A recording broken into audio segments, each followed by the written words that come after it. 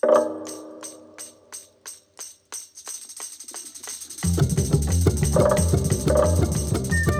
is the Macmillan Library Podcast, a community conversation maker, bringing you curated conversations with Macmillan librarians, community members, authors, musicians, artists, and more.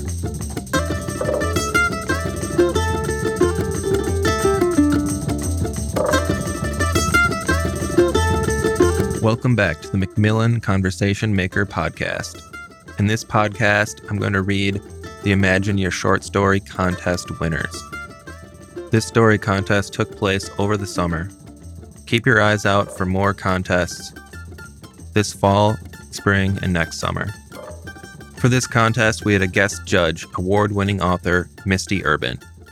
Misty Urban wrote her first story at age 5 for the benefit of her younger sister. It was, sources say, a rather conventional piece involving cats, mats, and possibly bats. The work is no longer extant.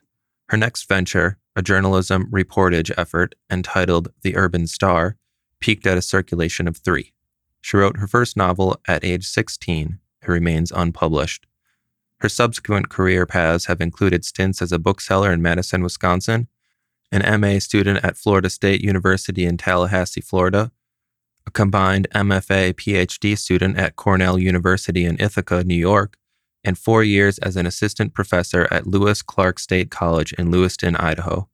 She has most recently come to rest in eastern Iowa, where she reads and writes in the company of one handsome park ranger, 2 small people who both like to be read to, and a rather heavy collection of books. Her latest book, called The Necessaries, was shortlisted for the Indie Star Book Award. Check out her books at the library and visit her website at mistyurban.net. Now I'm going to read Misty's rankings and comments. First place, The Young King by Elizabeth Caulfield Felt. Every element in this story came together for me. It captured the tone of a fairy tale in plot, atmosphere, and the deceptively simple prose style. The characters came to life in just a few words, and the story sustained that amoral, compelling fairy tale logic in which people can be cruel, selfish, naive, or destructive, but also kind, loving, and supportive without any clear motivation or reason for being so. I like the clever, underestimated young heroine who figures out the secret and, I won't lie, I always enjoy a happy ending. Second place, The Bull Hooey by Rick Humphreys.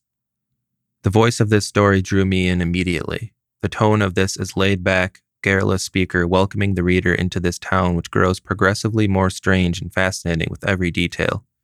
The slants and gaits of its inhabitants, the characters of the settlement surrounding it, and the mystery of what exactly a bull hooey is and how you catch one. I enjoyed the subtle humor, including the philosophizing by the town inhabitants, and the last surprising line that leaves the burden on the reader to pay close attention. Third place, The Fairy Ring by Amanda Waddington. The narrator of this story faces a dramatic choice. Should she step into the fairy ring and leave the cares of her world behind forever, along with all the people she loves? While there was so much more about the narrator I wanted to know, the descriptions of the forest and the wistful thoughts of what lay beyond it in her world kept me by the narrator's side throughout. It's a quiet story, with little happening on the surface, but there's much going on beneath. Honorable mention, Detective Redbriar and the Changeling Child by Anne Zebel. I was charmed by the intrepid heroine of this story, who sets out to help her best friend and her best friend's baby in ways that go above and beyond the usual call of friendship. The world of the story is inviting, and its relationships complex. I felt there was much more I wanted to see of this world and to know of the protagonist's history and future career. I hope there's a series of Detective Redbriar stories to come. We had some amazing stories submitted, and I'm so thankful for Misty for being a judge and providing such valuable feedback for our writers in our community. Thank you. I'm sorry if I mispronounce anything in your story, including your characters, or maybe even your name, contest winners. And now, I read the stories.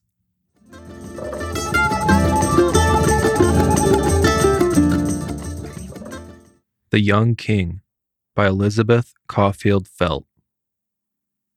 Once upon a time, a baby prince was born to a king and queen who had waited a long time for him.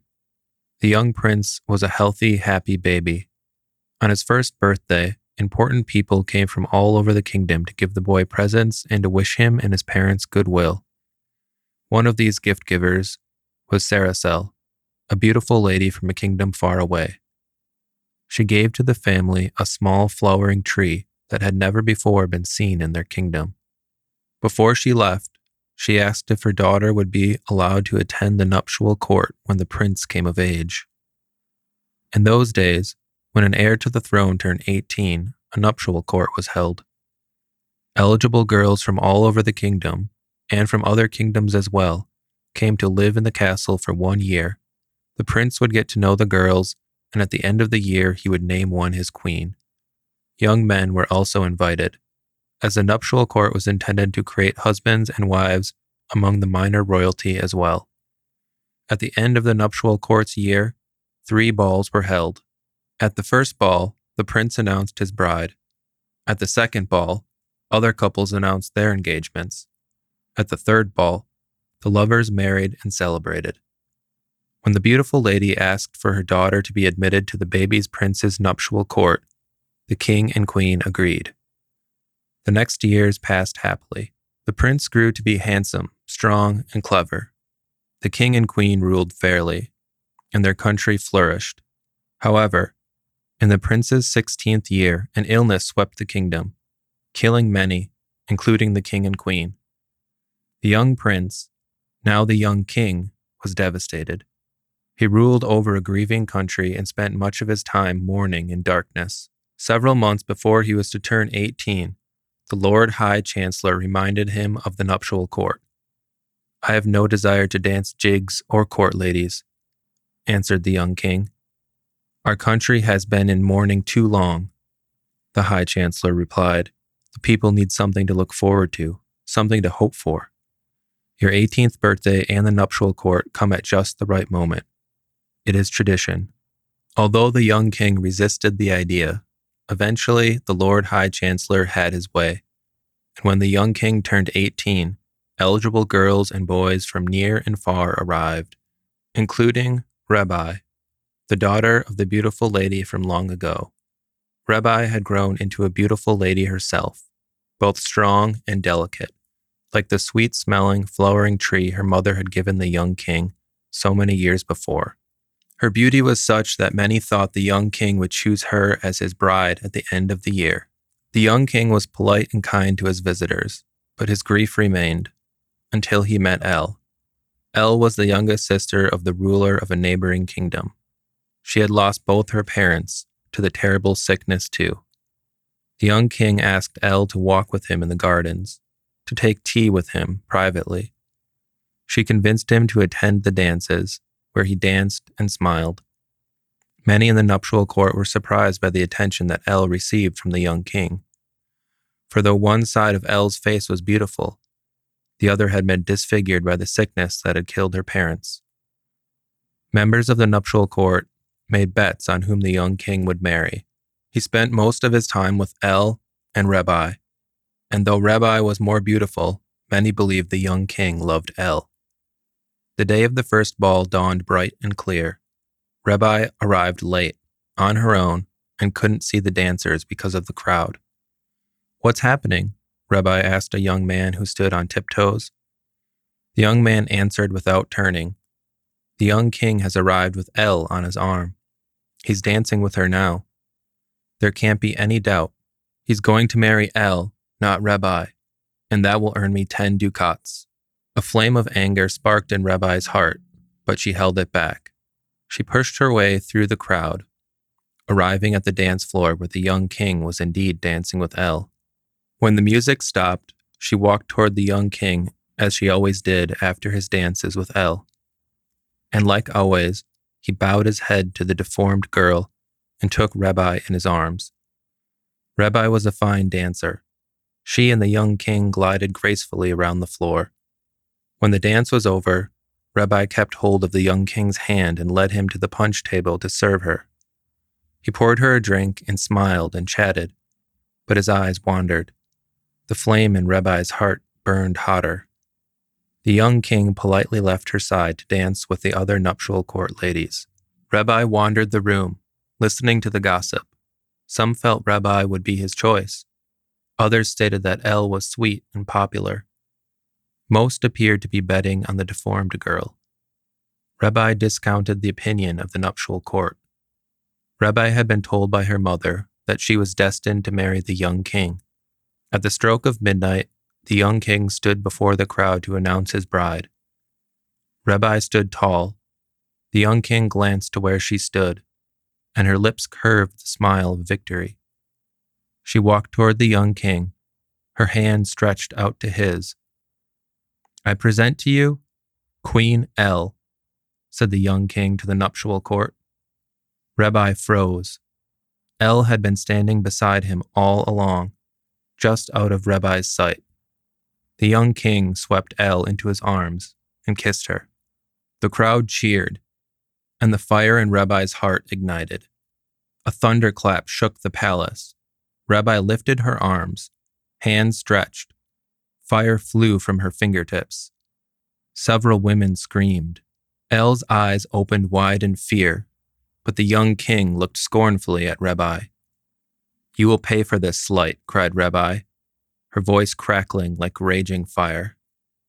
Fire flew from her fingertips, sizzling and popping.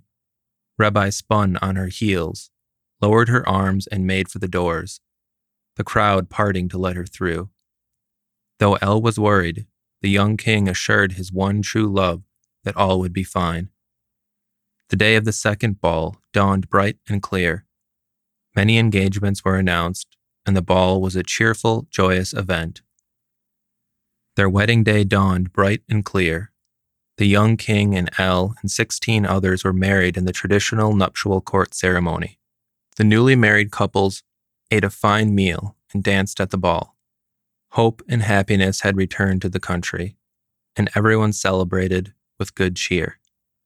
At midnight of the third ball, the doors opened to admit Rabbi's mother, Saracel. If the young king could have remembered what she looked like when she had visited on his first birthday, he would have noticed that she had not aged a single day. The Lord High Chancellor noticed. A sorceress, he thought, and sent guards toward the woman at once. Before the guards could reach her, in movement magical, the beautiful lady slid in the center of the room. Dancers stood silent and stared as she raised a staff inlaid with a shimmering ball. The young king and El watched from behind the high table. The musicians paused their playing. Saracel spoke. "You have broken the heart of my only daughter." Her voice was soft but commanding, easily heard by all in the room. The orb flashed, and her next words rolled like thunder. "I curse you." The crowd gasped. The young king stood strong. "I don't believe in your curse. Leave, at once." "Guards!" The sorceress spoke in her soft voice, as if the young king had not said anything. "Because you have broken the heart of my daughter, your children shall be born with broken hearts. They will not survive their first month." "Guards!" the young king repeated. "You are cursed," thundered the sorceress. Light exploded from the orb, and Saracel disappeared. The room was silent until the Lord High Chancellor ordered the musicians to play and prodded people. Slowly, dancers filled the floor. "It's all smoke and mirrors," said the young king to Queen El. "I don't believe in curses. Magic isn't real." The first child born to the couple died from a weak heart when it was 5 days old. When Queen El became pregnant with their second child, she begged the young king to search for a magician to right the wrong that had been done to them. Many men came forward with potions and magical words, but none of them saved the second child, who died after 2 weeks. News came from across the seas that the sorceress and her daughter Rabbi had been killed in a battle with a powerful wizard. People hoped the death of the sorceress would end the curse, but the third child was born with a weak heart and died after 10 days. Queen El became pregnant once again, and the kingdom held its breath in fear. The queen read books and talked with midwives and witches, foreigners and learned men, anyone who could offer advice. but most admitted they didn't know how to end the curse. Swollen with child, Elle prayed a prayer she had prayed 1,000 times, and when she fell asleep, she dreamt a dream she'd never dreamt before. In her dream, she held her baby in her arms. The child was newborn, but Elle felt none of the pain of childbirth. Instead, she felt a deep joy and a remarkable fearlessness. Elle walked through the palace gardens with the baby in her arms. She knew, without knowing how, that she was about to save the baby's life. Elle stopped beside the tree that the sorceress had given her husband on his first birthday. The tree's flowers were shaped like small bells, with fresh seeds dangling from a sticky stamen. Elle tapped the stamen, and a single seed stuck to her fingertip. Placing her finger inside the baby's mouth, Elle watched as the infant sucked and the tiny seed slid down her throat. In the morning, the young king told Queen Elle that he'd received a letter from a wise man across the sea who felt the curse could only be cured by a gift from the sorceress. "Even if she were alive, can you imagine her giving us a gift?" said the young king in scorn, throwing the letter on the table. The dream came back to Queen Elle. "We have a gift from the sorceress," she answered. "The seeds will save our baby." And so it was. Every newborn royal baby was fed a seed from the tree and lived long past its first month. 3 healthy sons and 3 healthy daughters were born to the young king and Queen Elle, and they all lived happily ever after.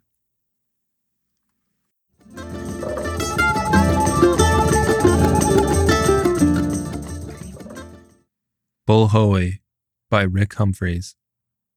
Welcome, stranger. I'm so glad you took the time to tour our little village. I'll be glad to be your guide and navigator. Feel free to stay as long as you like. It helps us when strangers come through, whether visitors stay for an hour or a weekend. They always leave their mark here in some way. That's how we get most of our new ideas. I'm sure that you have a few of your own. As you can see, this is the main street of our little village. Nearly everywhere that you would wish to travel to is right here on one of these intersecting streets. And of course, if it is not, you can just ask any of our residents and they will inform you as to the where and how, but not the why. That is altogether another story. Many of them would be glad to walk with you and make sure that you get to your desired destination. Now you might see or hear some things that you don't comprehend here. You can ask me anything, and I'll do my best to address your inquiry or take you to someone who knows more than me, which is almost everyone. Before you even ask, I will attempt to explain why the buildings on our side of the street are all leaning to the right, and all of the buildings across the street are leaning to the left. Of course, that is related to the question of why most of the people are either leaning to the right or to the left as well. As far as buildings go, you will find all of the dwelling places away from the main street askew, and all at very different angles. You will also find that some of our residents lean neither to the left or the right, but they are in the minority. Some skip and hop through town, while some others are frequently found duck walking through town. Duck walkers usually have the most unusual points of view, but they can't help it. Everything must look quite different from that perspective. If you stay for a while, you may find that your gait changes as well. Before I can discuss the walking and building issues, I have to backtrack a bit. Better get used to that. I do it a lot. Anyhow, just like any other town, or so I've been told, there are 4 cardinal directions that one can take into or out of here. We have a north, we have a south, we have an east, and we have a direction that cannot be named. When a visitor rides up from the south boundary, we know that they will be hungry, thirsty, horny, and rowdy. Though we try our best to accommodate them, they usually get bored easily and don't stay very long. When a visitor rides down from the north country, we know they will be inscrutable and slow to speak. They're often more interested in listening to our philosophical conversations than anything else. Some northerners have gotten so caught up in the philosophical discourse that they have forgotten to leave, or as we say, they have become us. When a visitor rides in from the east, We know that they will come in with a long tradition that has been lived out and passed down for many years. Although we may find them to be a little stunted and stodgy, they often find us strange and rarely stay very long. At first, they may try to change us to be like them, but after a while, they realize that this is too big a task and leave. That leaves us with the direction that cannot be named. One must be careful in looking in that direction that you don't linger too long. A short glance works best. Anything longer leaves you susceptible. Many things, both healing and horrible, have been purported to enter our town, usually under cover of the morning mist or the evening haze. Anything that enters our town from that direction becomes unpredictable, like the Bulhui, for example. Yes, I see your eyes light up when I mention the Bulhui. That's what you're really here for, isn't it? Before I tell you about the Bulhui, let me set you straight on how we measure the passage of time. In the town square is the one and only clock that measures time, as you are likely used to measuring it. The clock on the east side is a sundial, as you would expect. The clock on the south side is set on bar time, and of course, bar time is different in every bar. The clock on the north side measures time in both forward and backward dimensions, since some believe that time has not been proven to only move in one direction. Of course, the clock on the side of town that cannot be named is, as you would expect it to be, quite mysterious. We don't even know who erected it, along with an engraved coda of special instructions. No one has figured out how to make sense of it, but that doesn't stop it from being a topic of coffee shop discussions. It measures not only the length of time, but also the width and depth. Of course, most of us live superficially and are used to measuring time only by its length. In summary, you're probably better off to just make your best guess by the sun or moon. Those are still our most reliable timepieces. Shh! Did you hear that? 3 shrill sirens, each one louder than the last. Quick, avert your gaze toward that nearby tree and close your eyes until the all-clear sounds. There's a Bulhui on the loose. I guess I better tell you about the Bulhui. Brace yourself. From what I understand, they have never been observed outside our village. Where to start? The Bulhui has 3 curved tusks protruding from its pig-like snout. Each tusk is sharp enough and long enough to end your existence with a single thrust. There are 2 attributes that draw the attention of the Bulhui. If you are face to face and lock eyes with it, even inadvertently, it will charge you. If it sees in its periphery that you are showing fear, it will charge you. In other words, heads, you lose. If on the other hand, you glance at the posterior region, tails, you lose. Of course, you will not die merely by glancing at one of the beast's 7 hind regions, all angled oddly, but for the next 48 hours, you will wish you were dead. Extreme nausea will be accompanied by a meningitis-like headache that will make that last migraine seem like rain tapping on the roof. While you are enduring your unbearable headache and can't even open your eyes, you'll be unable to turn away from your detailed images of the beast's nether anatomical regions. There is a third glance that one can make. However, it is extremely unlikely. As unlikely as calling a coin flip and having it land upright. Legend has it that if you glance at either side of a Bulhui for a few seconds, you can ask for one thing to be healed, and it will be so. A second too long, however, and the beast will turn towards you as it feels its energy leaving, and that will be all she wrote. Finally, there's the all clear. The thread is over for now. Sorry, visitor. I get a little long-winded sometimes. Would you like to have lunch? We can either go to Dirk's East End Grill, Johnny's South Side, or Northern Conversation, which is primarily a coffee shop, but does have a few other items. Hopefully you like donuts, because that's mostly our cuisine. Cumulatively, we offer 383 different donuts, all of which are available as full dinners. You can have your lobster mac and cheese, or ham and cheese, or your breakfast donuts, or just about anything else your heart desires. And yes, all of them have frosting or powdered sugar on them, or they wouldn't be donuts, would they? We'll stop in at Northern Conversation and see what's happening. I'm guessing that a few of the philosophers will be there. It should be an interesting place to hang out for a while. As you can see, all the buildings on the main street are leaning one way or the other.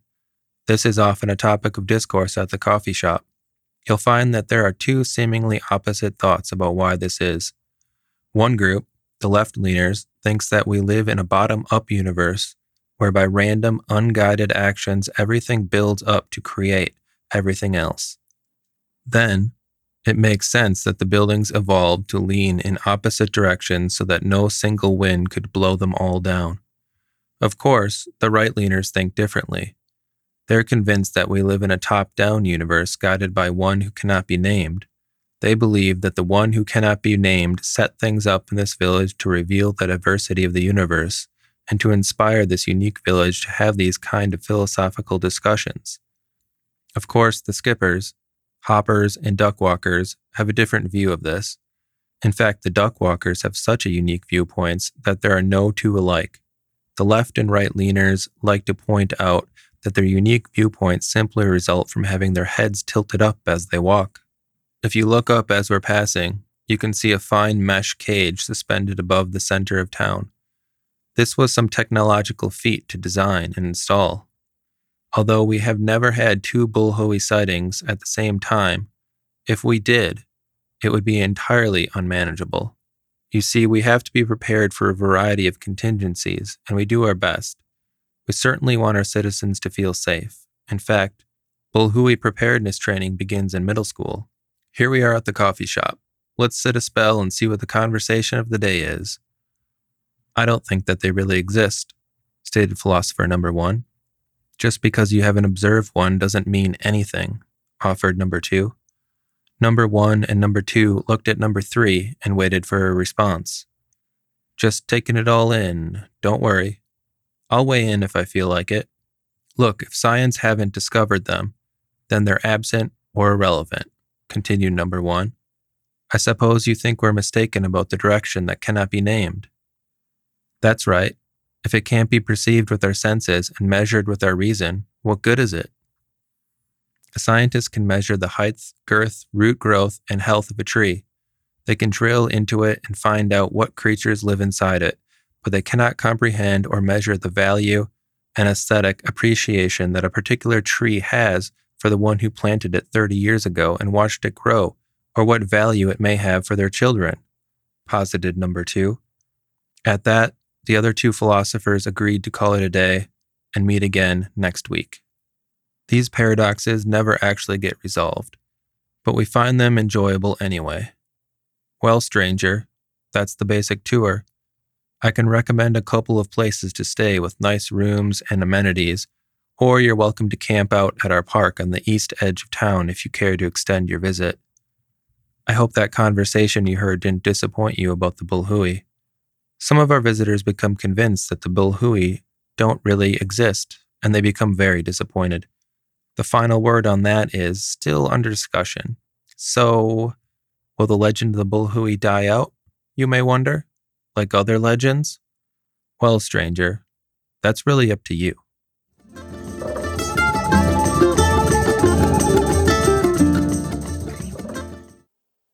The Fairy Ring, written and read by Amanda Waddington. I haven't walked alone for ages. 4 years, 5, maybe even 10 or more. There's always been someone with me. I moved in with my first husband right after high school. He worked long hours, so I did have quite a bit of alone time, but I no longer lived near a forest like I did where I grew up. It was a peaceful thing to be able to step out my door and into the woods. No trails to guide me other than the ones forged by deer or other animals. A place where I could lose myself and find myself at the same time. It's been far too long. I walk these wooded paths now, trying to find the inner solace that I once knew. Trying to hear and sense myself, the one who's gotten buried under the never-ending pressures of life. But as always, worries bombard me, and there's the ever-pressing weight of things left undone. All those chores and errands and other obligations that needed to be done weeks ago, some of them even months. Can't they all just leave me alone, just for an hour? I want to exist for a while, nothing else. But there will never be any freedom, not really. They'll always be there, haunting me. I walk at a slow, steady pace. The sun tries to reach me, but it's filtered by the canopy of leaves. Crunch, crunch, crunch goes the gravel beneath my feet, a monotonous rhythm. It isn't natural. It is grating in my brain. I stop and stare longingly at the deep woods around me. It wants to pull me in. I look quickly at the path behind me and in front of me. There was no one there. Who says I have to stick to a chosen path? That's not the way to enjoy the woods. I check again if anyone's watching, always afraid of breaking the rules, and step gingerly yet brazenly into the soft, hunched-over, ankle-length, wet grass. Instantly, I feel free. The leafy, uneven ground easily carries me further from the coarse gravel path. The dead, wet leaves make almost no sound, even as I step so heavily upon them. But as my feet remember the tricks to walking gracefully in the wildness of the woods, I step lighter and more quickly, easily avoiding the broken sticks and little grabby shrubs and intuitively expecting every hidden little dip. I, so clumsy and awkward on something as simple and normal as hard, smooth pavement, become as graceful as a wood elf when I step into the forest. I am reveling in the feeling, remembering how I used to run at top speed through the woods around my house. I feel an overwhelming urge to do it again now, just to prove that I still can. I glance at the bright path, look back to the dim woods, seek out the clearest looking route, and then run. Over and over, I dodge living trees, leap over the fallen ones, and feel the occasional tugging of underbrush trying in vain to stop me. Sometimes thin lines of cobwebs cross my face, and I, who would normally be horrified by such a thing anywhere else, simply brush them aside, never slowing my pace. For a moment, it gets denser, the underbrush so close together that I have to slow down and pick my way through. Some of them are prickles, but I take their bites like someone who's been scratched by them 1,000 times, which I guess I have, only a long time ago. I can see a patch of sunlight up ahead and a wide expanse that is relatively devoid of trees. I push my way into the clearing of long drooping grasses and tall, twisty, pale green plants that look like strands of seaweed banished somehow from the ocean floor, and gaze upon one impossibly enormous oak tree near the center. I stop, my mouth hanging open in awe at it, wondering how old it could possibly be. It looks like 4 trees all rolled into one. Each of the 4 trunks spiral out from one thick center close to the ground. Horizontal branches hang from them, one of them so close to one of the trunks that a large sort of callus has developed where they meet. I walk closer to it, and am still fairly far from the trunk when I have to duck under its wide branches of leaves. A wind passes through, and cool drops of water shake free from somewhere up above and find their way to me. One hits my cheek, and I leave it be. Tiny bugs are flying all about. I see them when they touch the sunlight. They look like little fairies. Fairy folks are in old oaks. Certainly, if there has ever been a fairy tree, this is it. I can almost see them hanging from the branches now, dancing in the leaves and peeping out of tiny holes. I step closer to it, lay my hand upon its rough, dusty bark, and slowly walk around it, soaking it in from every view. I am behind it, looking up at the green filtered blue sky, when I lift my foot and stop. I look down. Just where I was about to step, poking out of the sea of fallen leaves, grows a large circle of white mushrooms. My heart skips. A fairy ring. I've read so much about them, the scientific reasoning for them, and the reason for my interest, the stories. I've soaked up volumes and volumes of folklore, fascinated by the myths of fairies, and too often wishing the stories were true. I've always loved the mystery of them, their magic, their freedom, their otherworldliness, and the idea that there's more to this world than any ordinary mundane things, and that there's a magic out there, things and worlds to be discovered. Fairies are unhampered by rules of societies. They're wild and wicked and glorious and never have any cares at all. Their moods change like quicksilver, and they can be whatever they momentarily desire. They live in the twilight. They never work. They live merely for pleasure. Their food and clothing and other wants are leaves and other woodsy things transformed by glamour. They are never sick, They never age. They live in a selfish dream of never-ending indulgence without the slightest consequence. They are everything that I can never be. Maybe it's all real. It sure seems real in such a lonely place as this. Maybe if I step inside the ring, I'll see them dancing round and round, never slowing, never stopping. I'll be compelled to dance too. No cares at all for what might happen or what is happening in the real world. So many years I have hoped to come across a real fairy ring. Every mushroom I've ever seen, peeking from the grass, has gotten a careful scrutiny. Is it a fairy ring? No, just a clump of ordinary mushrooms. I could only look at them in pictures and wonder whether all the stories about them were true. I would wish and hope and wonder lots of things, but the biggest question still remained. Would I step into one if I ever saw one? When I was young and had no cares, I would have done it without hesitation. Let the fairies take me, make me their own. It would be a great adventure. But time is a fickle thing in fairy, and in a moment of dancing, an entire lifetime can go by. If you do find your way back, 100 years might have passed, and all that you knew and loved would be gone. Or it might happen that you're the one who ages, while the rest of the world stands still. And so here you are, so old and weak that perhaps you cannot even move from the spot where you once had entered.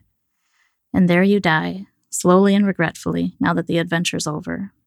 Who could ever tell what would happen and which of all the stories is true? Regardless of the possible outcomes, I am drawn to this ring. It's the unknown that attracts me. Just think of all the things I would see and learn and experience, things that I can't even begin to imagine. But I'm scared to make the choice. All my life I've run from decisions and did everything I could to just let nature take its course.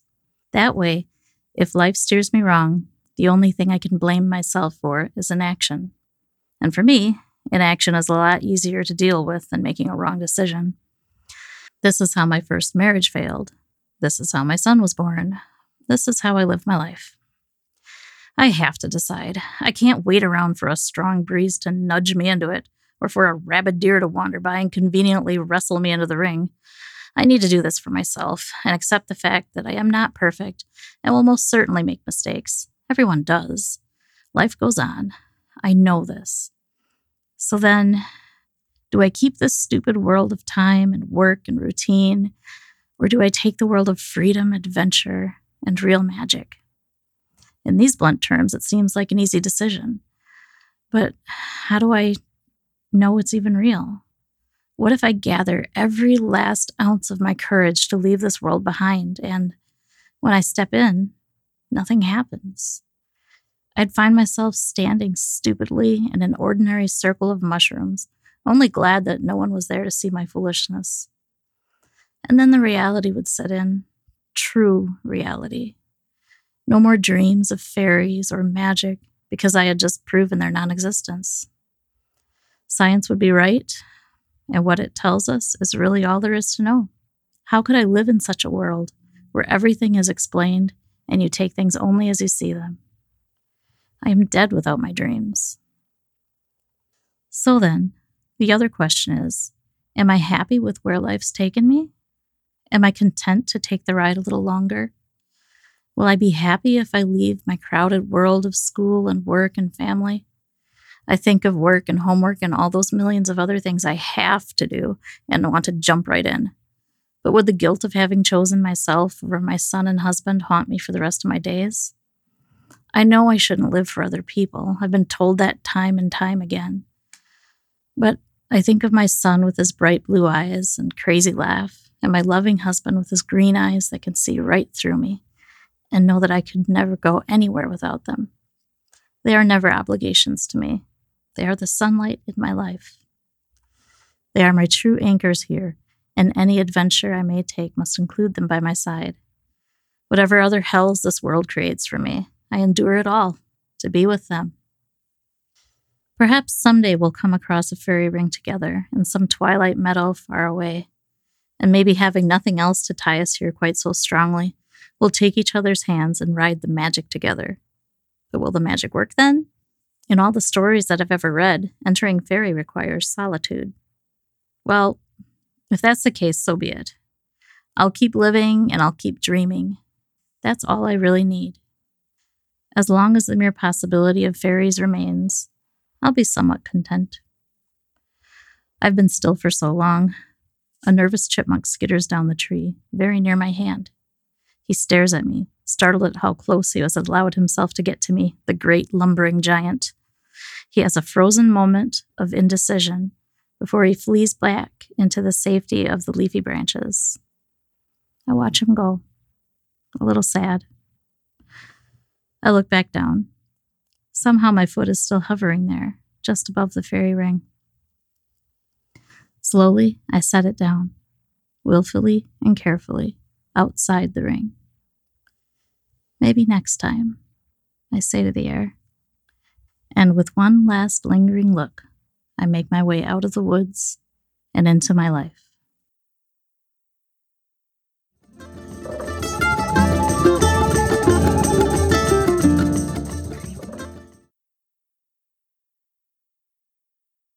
Detective Redbriar and the Changeling Child by Anne Ziebell.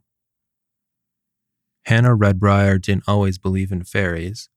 When her grandmother Marie would tell her fairy tales, Hannah's mother always reminded her that they were only stories. As a child, Hannah failed to notice the scolding looks her mother would give her grandmother. As Hannah grew older, though, she saw her grandmother less, and not only did Hannah not believe, but she started to forget the tales. Years later, Hannah's best friend, Ruby, had a baby. And since Ruby was now a single mom, Hannah stepped in quite often to help her out with things, especially since Hannah was looking for a new job. Ruby told Hannah how blessed she felt, having such a good baby and a great friend to help out. Everything was normal the first couple of weeks. Anytime Hannah would visit, she'd play games with him while Ruby would tackle some menial chore or just sit and enjoy the company of an adult. When Ben was about 3 weeks old, Ruby decided it was a good time to start taking him to the park on walks and enjoying the outdoors. One morning, Hannah went along. They finished with their walk and they stopped near the edge of the woods, and Ruby took him from the stroller to lay him on a soft blanket. It didn't take long for Ben to fall asleep, so both Hannah and Ruby sat down and relaxed. In the middle of their conversation, Ruby suddenly stopped and stared over Hannah's shoulder. Hannah turned toward the trees behind her, not seeing anything, but heard a jingling noise. Hannah saw what she thought was a small figure, a child possibly, standing amongst the bushes. "Hello?" she called out. A giggle rang out in the air, followed by the sound of feet running deeper into the woods. The giggle floated back to her as she stood up. She stopped, remembering Ben, laying on the blanket, still napping. She turned only to see Ruby laugh and run into the trees. Hannah felt a giddy feeling welling up in her chest. What was that, she wondered? The jingling sounded again, this time with a giggle, this time off in the distance. She stood, conflicted on what she should do. Ben lay behind her, and she couldn't leave him, but her best friend had just taken off into the woods after some strange kid. Hannah nearly jumped out of her skin when a giggle rang out just as a short green figure appeared, barely visible in the trees. It stood just under 3 feet tall, had large almond-shaped eyes, and wore clothing that looked like a collection of things it had found in the forest, especially leaves. Hannah started, jaw dropped. Then a wicked-looking smile spread across its pointed face, and her bewilderment was broken. Hannah shook her head and immediately started panicking. "Who? No, what are you?" Just as she stepped closer, it lifted a skinny hand and snapped its fingers, and disappeared just as Hannah made a grab for it. She blinked in surprise. Hannah immediately remembered Ben and turned back towards him. He was crying now. Hannah crouched down beside him and picked him up to try and soothe him. It was then that she finally heard someone running toward her through the trees. She braced herself, holding Ben closely until she saw it was Ruby. Ruby looked relieved. She ran to him, took him from Hannah, and spoke. "I'm so sorry, my little darling. I don't know what came over me. I won't ever let it happen again." He screamed louder. Hannah was confused. She could see Ruby was, too. He'd normally calm down. Something seemed off about him. Ruby looked him over, trying to figure out what bothered him. She rocked him, offered him a bottle, his pacifier, and yet he kept wailing. She looked around as she started bouncing him gently, telling him, There now. It's all right, Mommy's back." Obviously flustered, she tried putting him into the stroller. He arched his back and squirmed. She begged him to calm down, but nothing worked. After a lot of struggling, they decided to take turns holding him on their walk back to Ruby's house. Hannah put the stroller away while Ruby carried him inside. Hannah followed her in and shut the door. Ruby suddenly held him out at arm's length and shouted, "Will you please stop crying?" It was then Hannah noted something in his eyes. For just a moment, she could see his eyes change from a normal bright blue to a glassy, hollow look. Even when his eyes changed back to normal, she thought for a moment that they looked off. No, she convinced herself, he was fine. Maybe he just got too much sun. Ruby took in a deep breath and let it out, and went to lay him down in his pack and play. This seemed to finally calm him down. Both Hannah and Ruby stepped back slowly and walked out of the room. It didn't take long before they heard him crying again. Ruby, obviously at her wit's end, walked into the living room, leaving Hannah standing in the entranceway alone. It was time to call her mother. Maybe she'd know what to do. After explaining what happened in the park, her mother scoffed and told Hannah she must have been dreaming, and they should really be more careful about keeping an eye on the baby. Something came into her mother's voice when talking about keeping an eye on the baby. Hannah thought she might be overanalyzing as her mother went on about other reasons that a baby cries that way. Hannah got off the phone, more frustrated than she had been before. Her mother had said he probably needed a good nap. That, and is he hungry? Let him cry it out. But how do you feed a baby that doesn't want to eat? Hannah thought about what she saw in the woods. It couldn't have been her imagination. What was that creature? Who else could she call? Something definitely happened today, and Hannah wouldn't let Ruby go through this alone.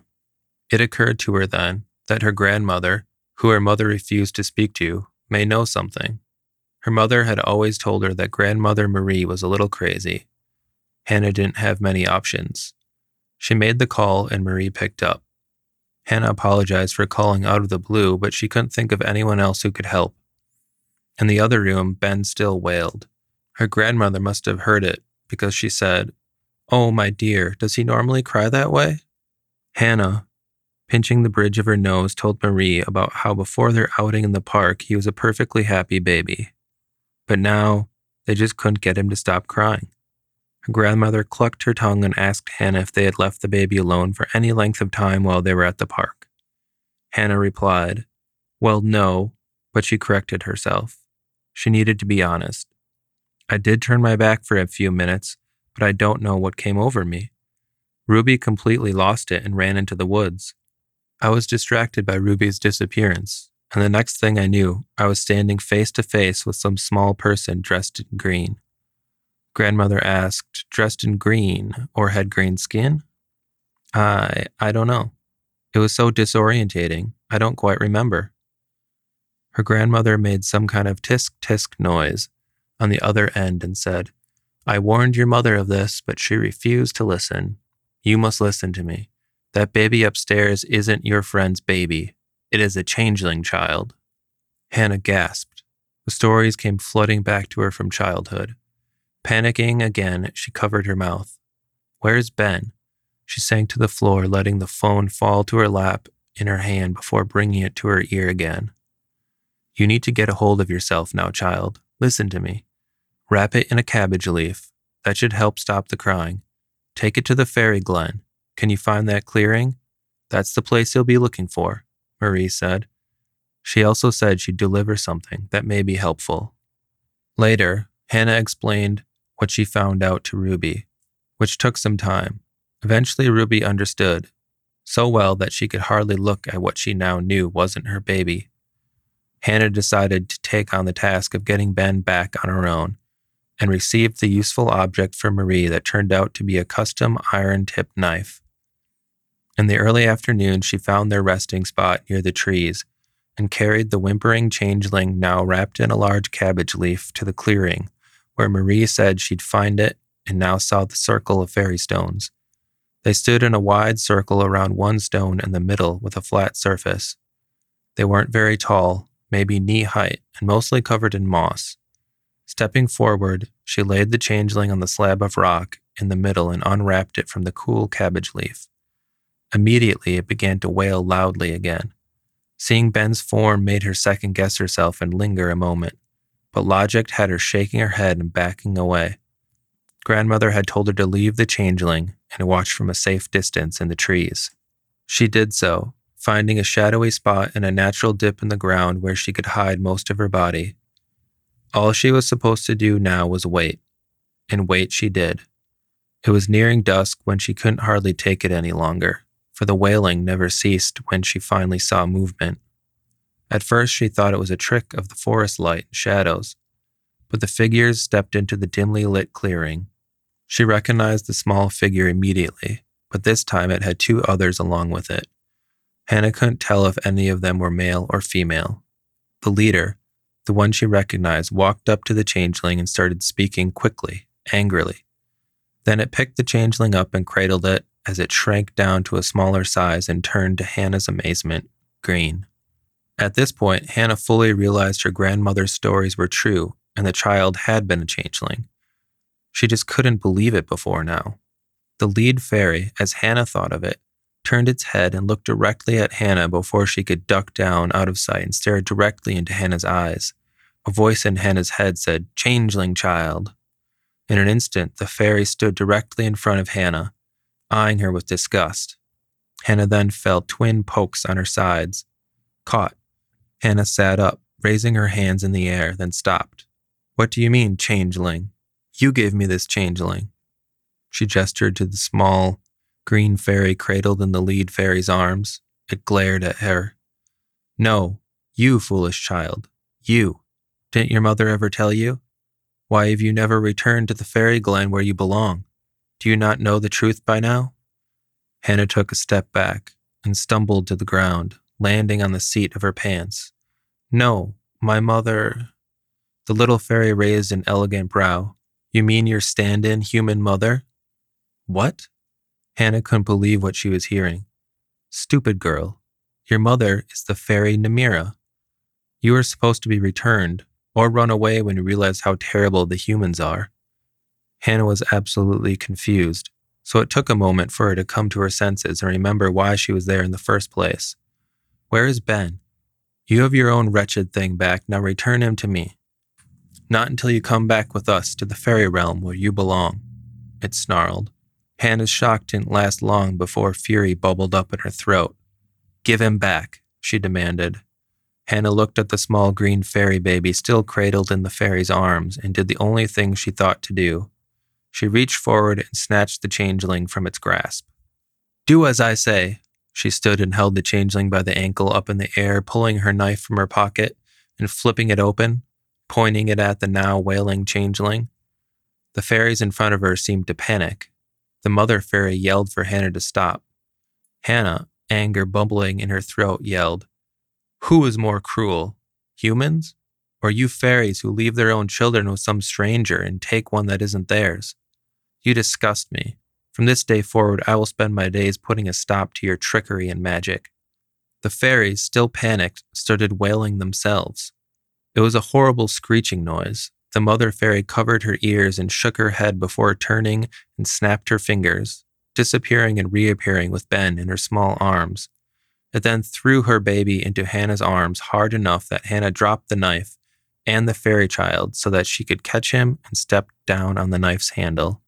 The mother fairy snarled at Hannah after catching her own offspring and said, "You awful beast, you will never win, for you are a fairy yourself. To not believe in fairies is to not believe in yourself." "No." Hannah held her baby tightly, relieved to have him back in her arms. "You are the beast. I would never willingly give up my child and leave him with a stranger. I'm not like you." After another glare, the mother fairy and her baby disappeared in a snap of a finger, leaving only Hannah and Ben alone in the clearing. She looked down at him and sighed in relief with a smile. The next day, she sat in her own house, recalling the events of the day before. Marie stopped by. Hannah asked her about what the fairy mother told her. As it turns out, Marie had known about Hannah all along, but her own mother refused to see the truth. "Grandma, does this changeling problem happen often?" Marie replied, "Yes, dear, although not as much as it used to." Hannah blurted, "I want to stop this from happening to anybody else. Is there some kind of secret agency that you know of? Maybe you have contacts." Grandmother beamed and explained that yes, there was, and she knew a guy. She told Hannah she would bring her the information right away. "Good, because I think I found my career." Hannah Redbrier didn't always believe in fairies until she learned the truth. Thanks for tuning into the podcast. We hope you use this information to strike up a local conversation. Check us out at mcmillanlibrary.org to see upcoming events, including concerts, speakers, movies, and more. We also have free online classes through Gale Courses, as well as a host of databases for your research needs. If you can't find what you're looking for, stop in at the information desk. The Macmillan Conversation Maker podcast can be found at mcmillanlibrary.org/podcast.